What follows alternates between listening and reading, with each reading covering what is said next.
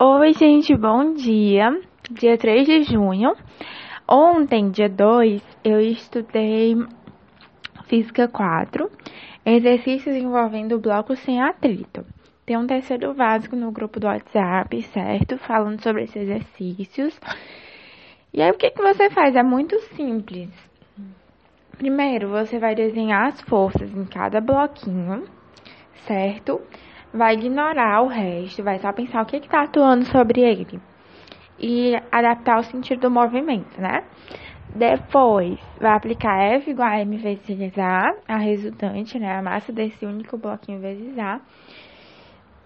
E depois vai somar todos. Ou tem um jeito mais simples, que é o truque do lençol. É como se você jogasse o lençol e juntasse todos os bloquinhos num corpo só.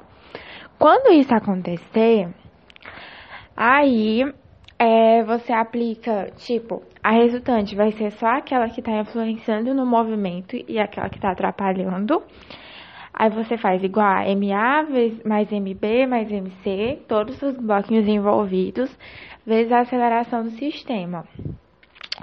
E aí depois, para descobrir a força em cada um, você analisa cada bloco separado. Esse jeito é bem rápido e bem prático. O que mais que eu estudei? Bom, eu fiz umas questões aí de química inorgânica da Marislene. E eu vi que eu tô bem ruinzinha nela. Que a gente tem que dar uma melhorada, de fato, na matéria dela. Aí eu também estudei resistores, certo? A gente viu que em série, a gente mantém a corrente, vai ser a mesma, né? A gente sabe como é o desenhozinho em série. E você faz assim, é bem intuitivo, você faz pensando, se eu tô indo de um ponto a outro, o papel do resistor não é dissipar elétrons, nem nada disso, não vai dissipar a corrente elétrica, ele vai dissipar somente a energia elétrica, entendeu? Então, conforme o resistor, conforme o resistor vai passando, a energia elétrica vai diminuindo. Em paralelo, o que acontece? A DDP vai se manter constante e a corrente que vai variar.